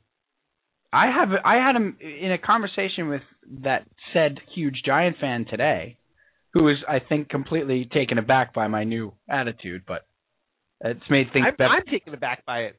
But I was talking about the idea that, I don't understand how Giant fans don't like this guy. He has become an elite quarterback. He's a top 5 quarterback this year. No doubt. No doubt. Okay? And you won a Super Bowl with him already before he became that elite quarterback. That's right. I mean, when it comes to Eli Manning, you're playing with complete house money. Complete house money, and he's become an elite quarterback. There's 3 guys in the league I take over him right now. This year. You're gonna take Breeze, Brady, and Rodgers. That's it. And if Peyton Manning was playing, you take him. That's right. And then that's it. And that's where Eli comes in 5. Well, but I can't count Peyton Manning because. All right. So this year, arguably, and I always put Eli and Roethlisberger together. I would take Eli over Roethlisberger. I think you could flip a coin on him. I don't think so. No? No, not for what Eli Manning did this year. I mean, with that team. All right. And throwing for, what did he throw for? 4,700 yards. And he had 15 fourth-quarter touchdowns. Right, all the yards in the fourth quarter, too. All the comebacks that they had. He had 2,200 yards in the fourth quarter. That's the separation for me. Okay. You're not wrong. You're not wrong. And I would probably take him over Roethlisberger, too. I just think it's really close. Right, but going back, I mean, Rivers fell out of that category this year. Yes, he did. Eli has been steadily getting better to this point. The best is when you try to argue, Giant fans will tell you Romo is better than Eli. That's just crazy. That's the argument. But let's go back to what your question, and how do I feel about the Giants? I feel pretty good about them. I never had a problem with the Giants either, ever. And this was the first time that I really started to have a problem with them, was the way the Giant fans really went hard after the Jet fans after that game. Well, it's because of Rex, obviously. It's because of Rex, but we're not the ones that made the guarantees. I totally agree, and I tweeted that, and I said, hey, Giant fans, I didn't forget about all the text messages that I sent you after we made the playoffs the last 2 years when you went home, oh, wait, I didn't send any. Right. Just because the newspapers say you're classy doesn't mean you can act like a jerk. Right. Right. And Justin Tuck calling the Atlanta offensive line dirtbags falls into the classy category. Hey, look, Brian, there's always going to be a double standard as long as Rex All right, doesn't count. You're right. So let's just, you're right. I think the best thing to do is to not waste any energy on it. Move off of it. So I don't have a problem with the Giants right now. I think they're a good team. I think they are like they say, they're a flawed team, but they're a good team. And they've taken these 14 holdovers from the last championship team, and they have sprinkled in some real dynamic youngsters on this team. Pierre Paul is a game changer. Victor Cruz is a game changer. They got a lot of talent. I didn't think they matched up well with Atlanta initially because they like to throw the ball, Atlanta. They like to use their wide receivers. They're deep. That's been sort of the Giants' Achilles heel this year. But the more and more I think about it, and the more I've been looking at this game, I think the Giants do match up well against the Falcons, and I think that they are peaking at the right time. I love this matchup for the Giants. Love it. I could see the Giants having a big day against the Falcons. Yep, not an outdoor team. The Giants have a but you know what? The weather is supposed to mitigate that this week. It's going to be in the 50s on Sunday. Right, but even the 50s is 25 degrees colder than it is in the dome. Yeah, it's not indoors. But and they're also not on their turf surface indoors. But the bigger thing to me and why this is a great matchup for the Giants is go with the quarterbacks. And like I said to the Swami, I mean, if I have a choice between Eli Manning and Matt Ryan in a playoff game, taking Eli Manning by far and away. Every time. Matt Ryan's a guy who, I saw a lot of him on Red Zone this year, Cal. I'm simply never that impressed with him. I'm really not. He kind of burst on the scene when he entered the league, but he hasn't really, he's a little bit like Sanchez. He hasn't developed like you expected him to. Yep. And the other thing is, you figure two teams match up very similarly in that, sort of weak defenses, questionable defenses, whatever. But the Giants' defense with a healthy front five or six, as you're rotating Canty in, who's been playing very well as well, is much better. See, that's the thing, Bri. When you have Pierre Paul and Tuck and Umenyiora and Canty, and you can bring Kiwanuka from the linebacker spot, and you can put pressure on the quarterback, they can get to the quarterback without blitzing. You forgive a lot of the sins of a crappy secondary. And make no mistake, they have a crappy secondary. But you can get away with it. You can get away with it. Now, does Roddy White scare you if you're a Giant fan? Well, of course he does. Does Julio Jones down by the schoolyard scare you? Sure. I think Roddy White I would be a little more concerned about because Roddy White could rip off 12 catches and 150 yards. Right. But I think the Giants match up very well in this game. I think they put pressure on Matt Ryan, make Matt Ryan beat you. And I hate that cliche, but it's true in this case. I was even saying to McWalters today, I was asking him some questions, matchup-wise, what would you do? Do you want to, put 7 or 8 guys in the box and make it look like you're going to blitz so they do run the ball and have, and then drop out of it or whatever? You know what I mean? Do you want them to run or do you want them to pass? And I think, Turner is a back who can dominate a game. Yeah. And that's one thing I don't love is the edge speed on the Giants. Right. I think you got to make Matt Ryan beat you. I think you got to sit back and not show blitz and make him think he can throw and get to the quarterback with that front four. But it's a good matchup for the Giants. Look, my take on the NFC is that anybody can win. I mean, the Packers are obviously a sort of runaway favorite. Except I think the Giants can beat anybody in the playoffs in the NFC except New Orleans at home. I don't think anybody beats New Orleans at home. They're just a different team there. Because they actually play defense there. Yeah. So I said to Kev today, I said I'd give you a puncher's chance. I said I'd give you a great chance against the Falcons. I think you win that game. And I said, and I think if the Lions somehow pull off a miracle, which, again, contradicts my last statement, by beating New Orleans at home, you could probably beat San Francisco, too. But and you could maybe go on the road and beat the Packers. I mean, they gave the Packers everything they could handle, and they weren't healthy on the defensive line. You know, Tuck didn't play that game. I don't think Emanora played that game either. No, but that'd be a tough game. That'd be a tough game. Of course, Brian. But they could. They could, yeah. They could absolutely do it because their offense is better than it was in 07 and 08. It's a better offense. Right. So the only team I can't see the Giants beating, I'm not saying they're going to, but the only team I can't see the Giants beating would be New Orleans at home. If they somehow had to play New Orleans at home, sorry, they're not winning that game. I would agree with that. But to me, the NFC, even with a dominant team like the Packers, is wide open. Well, do you think San Francisco's not getting enough of a chance here? Nobody's talking about the 49ers at all. Let's talk about it. I don't think they're. I mean, I watched that Pittsburgh game. I watched a couple other games from them this year. I don't think they're.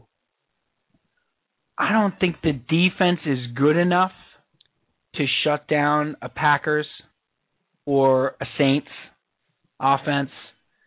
And if they get into any sort of shootout, they can't win. You know, their offense is just not designed to have to put up 24 points to win the game. I mean, how many games are they going to win 19-16?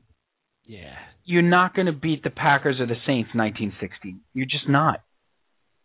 Or I shouldn't say you're just not. The chances are very, it's going to be hard. It's like those Tampa Bay teams, that got to the championship game or whatever before they went to the Super Bowl.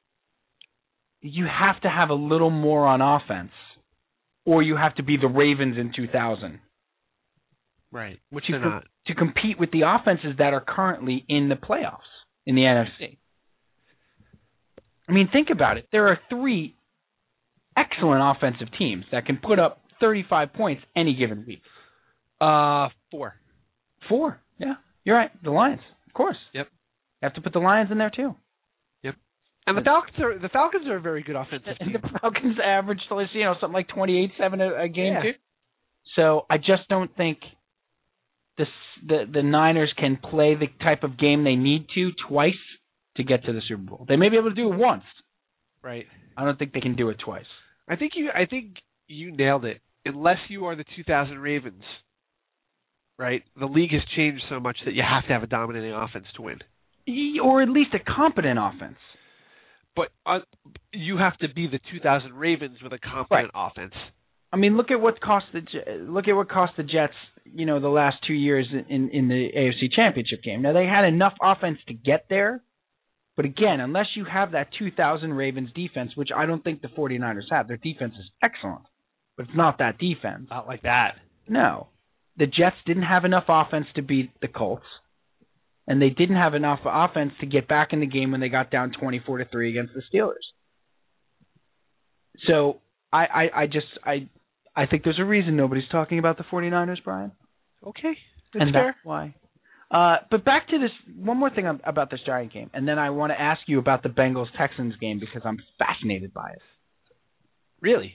It's just you have T.J. Yates against Andy Dalton, and these teams are somehow, both these teams are somehow in the playoffs, and, it's just a bizarre game. The Texans are having a little bit of the Ewing theory where Schaub gets hurt and they still continue. They make their first playoffs with Schaub hurt. And so he's sitting at home like, "Are you serious, dude? I'm going to win the division when I get hurt for the season." And T.J. Yates, the 2 rookie quarterbacks going at it. But the last thing on the Giants game. If the Giants can establish any sort of run in that game, Bri, they could win that game going away. I don't even think they need to establish the run to win that game going away. No, I don't think they need to. But if they do, then that's a no. Then it's 34-10 to me. Could be. Yeah. And the Falcons don't strike me as a team that will come back well on the road if they go down. Hey, look, I got even the owner said it. Author Ben Rhodes, what's his name? Arthur Blank. Tyler Rhodes. Dusty Rhodes. Arthur Rhodes. Author Blank said, "This is it. This is the playoffs. This is where I love Matt Ryan, but this is where you build your name. You got to start making a name for yourself." He did say that. He's 0-2 with 3 touchdowns and 4 interceptions in 2 games. One of those games as a 1 seed at home. Yeah. Yep. So, got to see something. Now, Bengals, Texans, wild card weekend on Fox. Chomp, chomp, chomp, chomp, chomp. How did this happen? I don't think they're on Fox, though. I know. They'll be on CBS because it's the AFC game. No, they'll be on NBC. Right. How did this happen, Brian? Well, it happened. It happened because everybody else in the AFC lost, so the Bengals backed in. Right. Right. Yeah. And the AFC South was not a very good division, and Houston won. Right. And they won that division without Schaub and Andre Johnson for most of the year. Yeah. And Peyton Manning got hurt. Peyton Manning got hurt. Bingo bango. They wouldn't have it. And Tennessee was just not good enough. Who do you like in that game? I don't like either team, to be honest with you. Well, they're not going to cancel the game, Brian. No, they're not. They're going to play the game and put forth an effort. I think I like Cincinnati. I like the Texans. You do? I think they'll be able to run the ball enough, and I think Andre Johnson is going to play 45, 50 plays.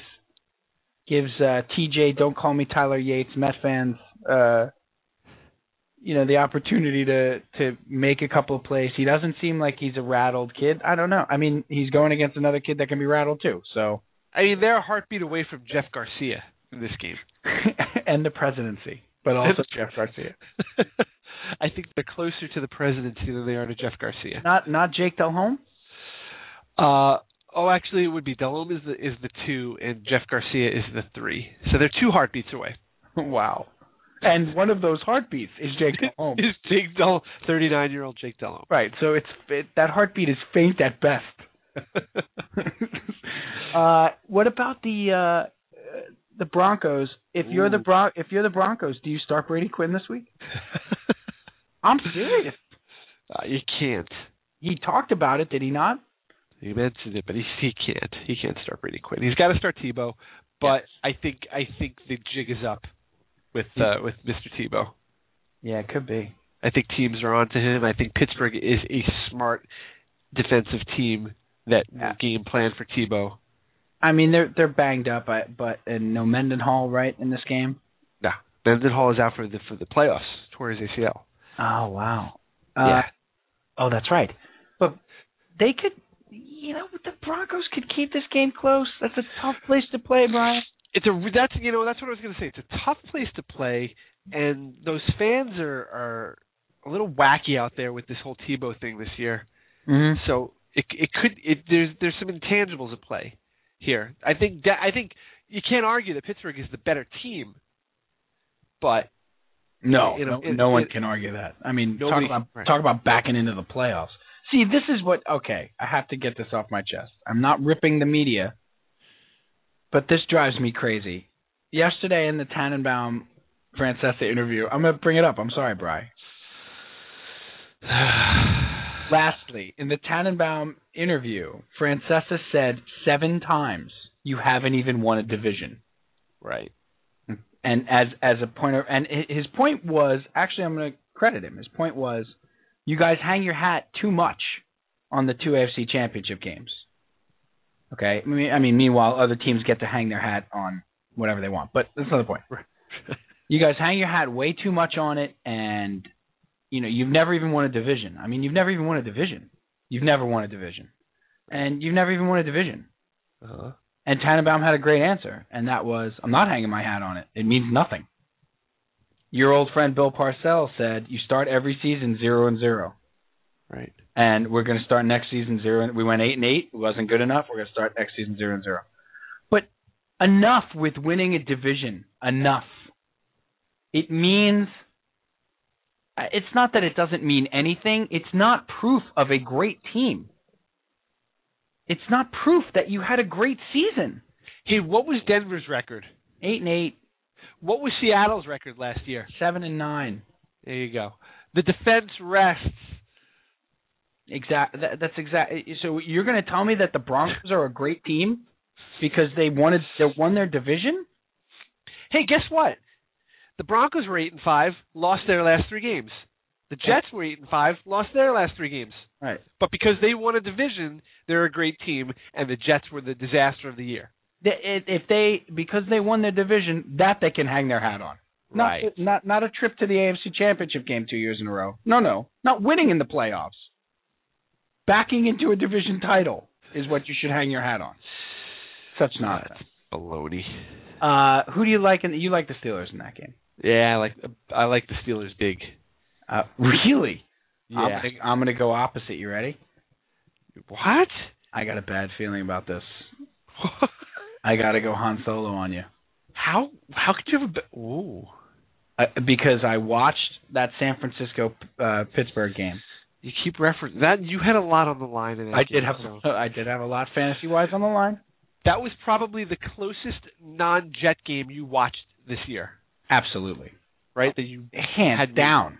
Undivided interest in. Undivided attention, watched every snap. Yeah. With a laptop in front of me. Even though I had the point calculations figured out. No, but I'm telling you, I was not that impressed with this version of the Steelers. I really wasn't. All right. Now their again, defense. Well, but they played a bad offensive team, and they still lost. And they played a bad offensive team that can only do 2 things, and they still lost. Right, but Denver and they lost. They lost handily. Denver is an even worse offensive team than San Francisco. Absolutely, but it's on the road. Very, very difficult place to play. I mean, when does Denver, other than by the Patriots, get blown out in Denver? They don't. I just think he could keep it close because he likes the big moment. I think he could keep it close. All right. Well, I disagree. I could see Pittsburgh winning this game 19-17. Do you see Pittsburgh leading 19-17? Or let's no, it can't be 19-17. Let's say they're leading 19-14. And Tebow gets the last drive of the game. Do you see that happening? No. You don't? No, I could see Pittsburgh being down. Okay. 16, or 17-16, something stupid. Oh, and then they come back Pittsburgh and needing to kick a field goal to win it. And, of course, 65-yard field goals are possible. Right. That's true, yeah. Matt Prater's got to be the weirdest looking, I mean... With the 70s porn star mustache and everything is just weird out there. That whole scene is just it's a scene, bizarre. Right? It's a scene, and we just heard enough about it this year. It's enough. Enough. Let me ask. Go ahead. No, I said the party's over. Yeah, it should be. When you complete 9 passes. Over your last 3 games, all losses, and I loved Elway's advice. Did you see Elway's advice? Well, he's got to let it rip. Yep. Hey, thanks. Thanks a pant load there. You lost. You had a must-win game to get you into the playoffs, and you lost 7-3 to the Chiefs. And a quarterback that they brought in 2 weeks ago. Right. Hey, play that clip next week after the Broncos destroy the Steelers. That's right. Cue that one up. I'm totally going to cue that up next week after the Broncos win 38-3. Hey, cue this one up. Hey, Broncos, you're a joke. You can't win on Sunday, all right? Or Saturday, whatever you're playing. You're going Rocky style there. You went a little Adrian. A little bit. Well, you know what time it is, Bri? No. Time for a fun load, baby. Time for a fun load, baby. Time for a fun load. By the way, Saints also blow out the line. Blow them out. We didn't talk about them. Was there anything to talk about there? Blow them out. Nothing to see here. Move on. Fun. It's time for the Ready to Unload Fun Load, brought to you by Schnitzel. Have you had Schnitzel, Brian? I don't think I have. Good Schnitzel, I'm talking. No, I've had strudel, not Schnitzel. Okay. There's a Schnitzel place. I'm not even making this up. There's a Schnitzel place by my office. Yeah. Did you ever see that show Food Truck Wars or whatever on? Sure have. Right. There was a food truck, a Schnitzel and Things food truck that got really popular, and they did, Food Network stuff on it. And so they opened up a store, or a place up on 3rd Avenue there, and right by my office. Good Schnitzel. Yeah. What are the things though? Schnitzel and Things. What? You have your spatzel, your spackle, your beets and sauerkraut. Nice. Good sauerkraut. Oh, Madon. Good sauerkraut. I love sauerkraut. Beets I could do without. It's a good place. So you like New Orleans in a route. In a route. And Jim Schwartz, who really just looks like a douche. Really does. Yeah, he does. Yeah, you listen. That is Rex Ryan Part 2 in a couple of years when that thing goes south. Oh, yeah. Right? Jim Schwartz went in, changed the culture, turned them into a bunch of goons. Right. Right? Wait till they go 6-10 next year. Yeah. Yeah, they're gonna turn on him toot sweet. Yeah. So the fun load tonight, I wanted to do our 2012 sports New Year's resolutions. New Year's sports, how would you do that? New Year's resolutions? New Year's, well, explain the concept again. Okay, so everybody makes New Year's resolutions.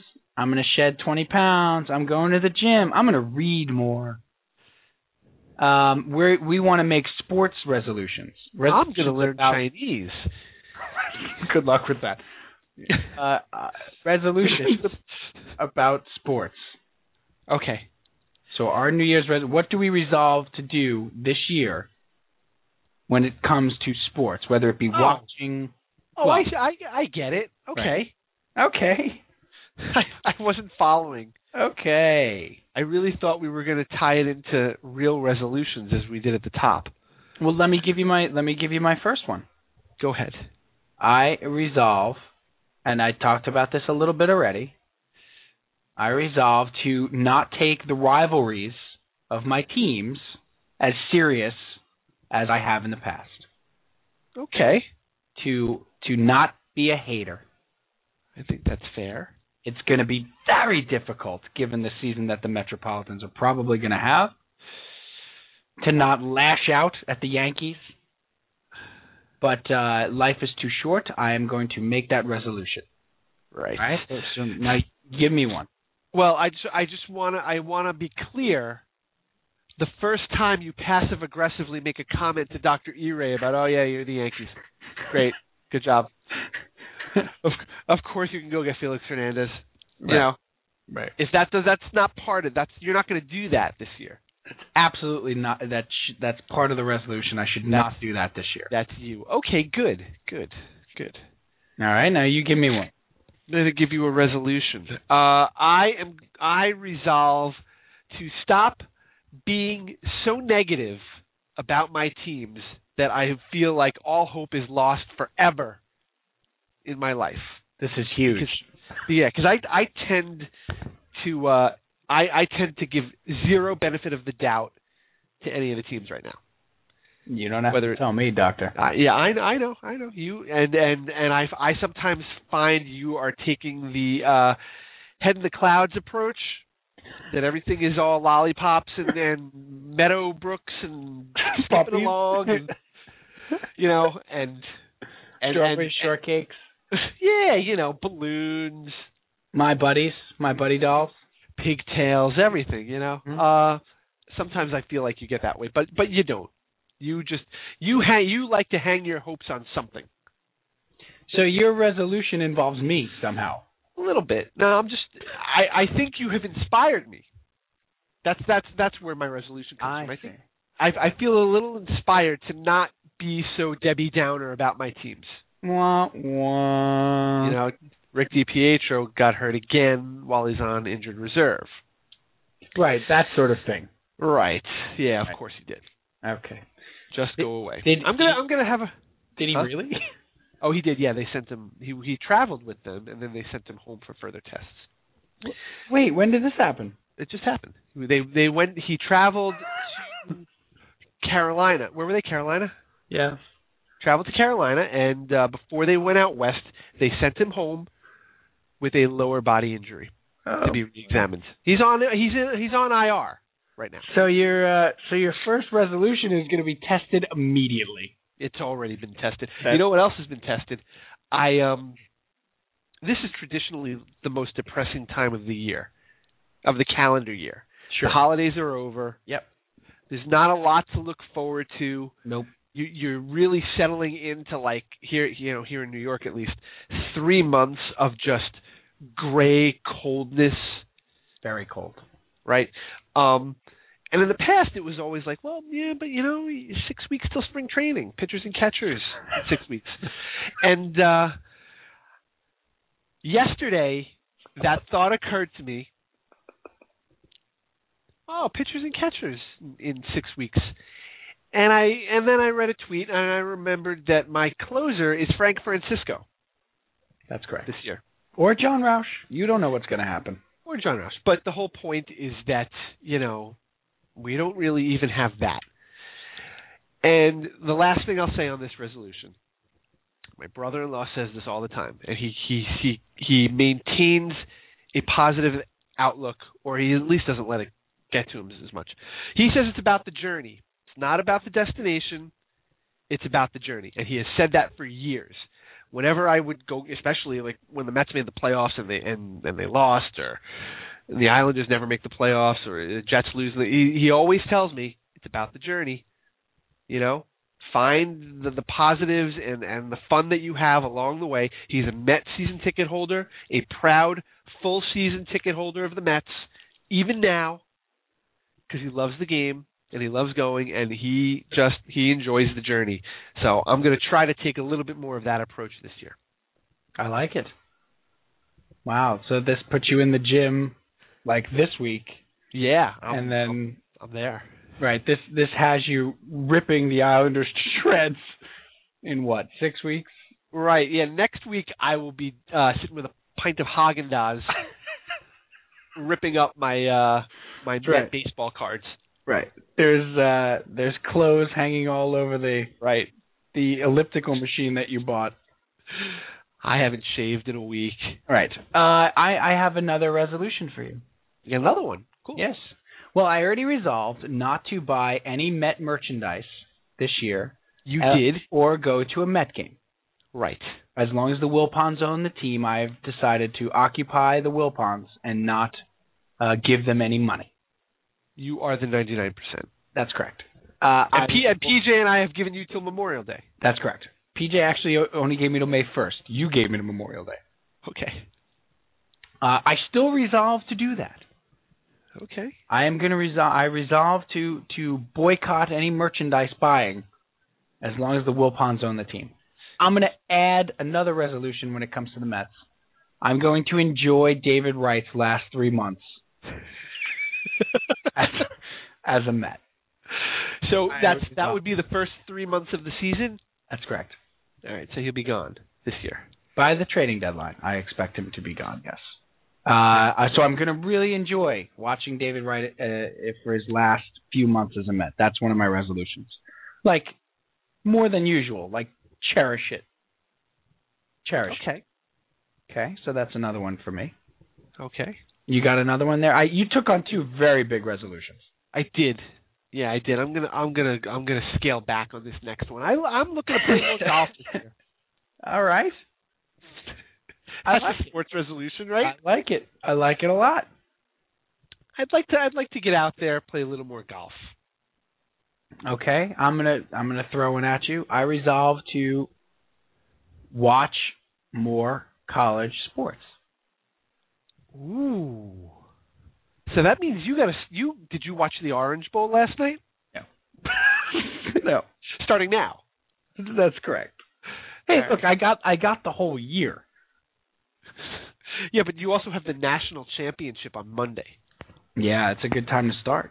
Yeah, I think you'd have to, otherwise that would be considered a failure. At the end of the year, no chance I'm going to be able to watch that game on Monday night. No chance. At the end of the year, when we say, hey, how did you do on your resolution to watch more college sports? Did you watch the national championship for football? Oh, that little thing? Oh, that one. No, I didn't say, the big games. More college sports. Are you talking college basketball, football, whatever it may be? Just watch a game every once in a while. All right. That's one of my resolutions. I want to try it. People seem to like it. And I'm not having any success with my professional rooting interest. We didn't get to. We got to do it next week, or maybe do another. Maybe we'll do another podcast this weekend or something, Cal, like a special RTU or something, because I really want to talk about this terrible epidemic. It's not epidemic. That's the wrong word. But this terrible trend. Yeah. Where visiting fans, and it started. I mean, it started years ago, but these more high profile cases with the guy outside of Dodger Stadium. Was it Dodger Stadium? Giant fan. Right. Outside of Dodger Stadium. These people getting and we have touched on it on the show, but maybe we need like a special episode or something. I really want to talk about this. It goes along with one of my resolutions. That's why I bring it up. Oh, okay. That rivalry idea. You know what I mean? Like, it's sports. Right. It's sports. Don't take it too seriously. I said to myself after the Giant game, the Jet-Giant game and stuff, like, that sucked. Don't get me wrong, it sucked. I desperately wanted to beat the Giants. As a Jet fan, I desperately wanted the Jets to win, but it's not the end of the world. And I would have come to the same conclusion had the Jets won the game and not made the playoffs the next week anyway. Whatever. It's not the end of the world. It's just sports. Life is too short to get in a fist fight at a football game.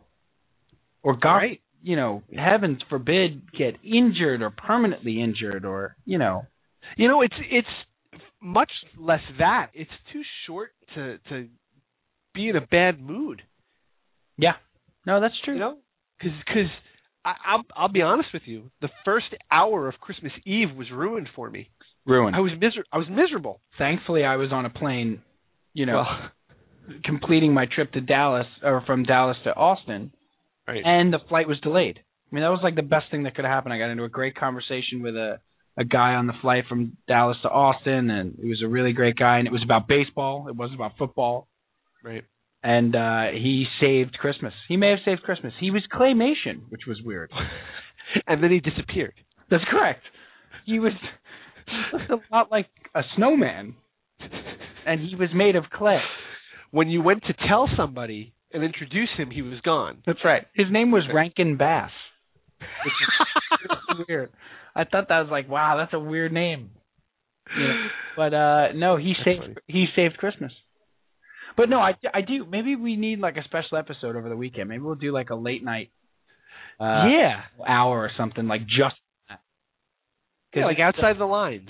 Exactly. RTU outside the lines. I like it. Hey, Cal, before we go, because we're running out of time.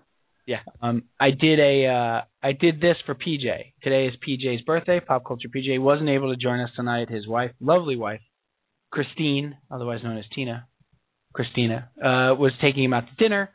So I found this, and I was really going to play this for him, but we'll play it now. You ready? Okay.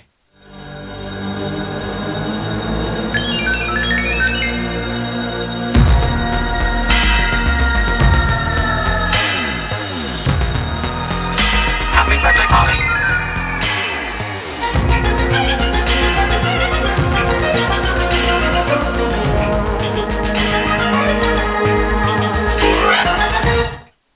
So happy birthday to Paul Cacioppo. You know how long it took me to find that? But I found it. Oh, wow. An MP3 version of that. It's pretty good, right? That's great. Well, that is all the time we have, my brother. Best. It did. Excellent episode. Thanks for joining us. Episode 301. You can check out the podcast of this episode on blogtalkradio.com on our homepage. Cal, final unload. Happy New Year to everybody, and happy birthday, PJ. We missed you tonight. Same here. We'll see you next week, same time. Enjoy the playoffs this weekend, everybody.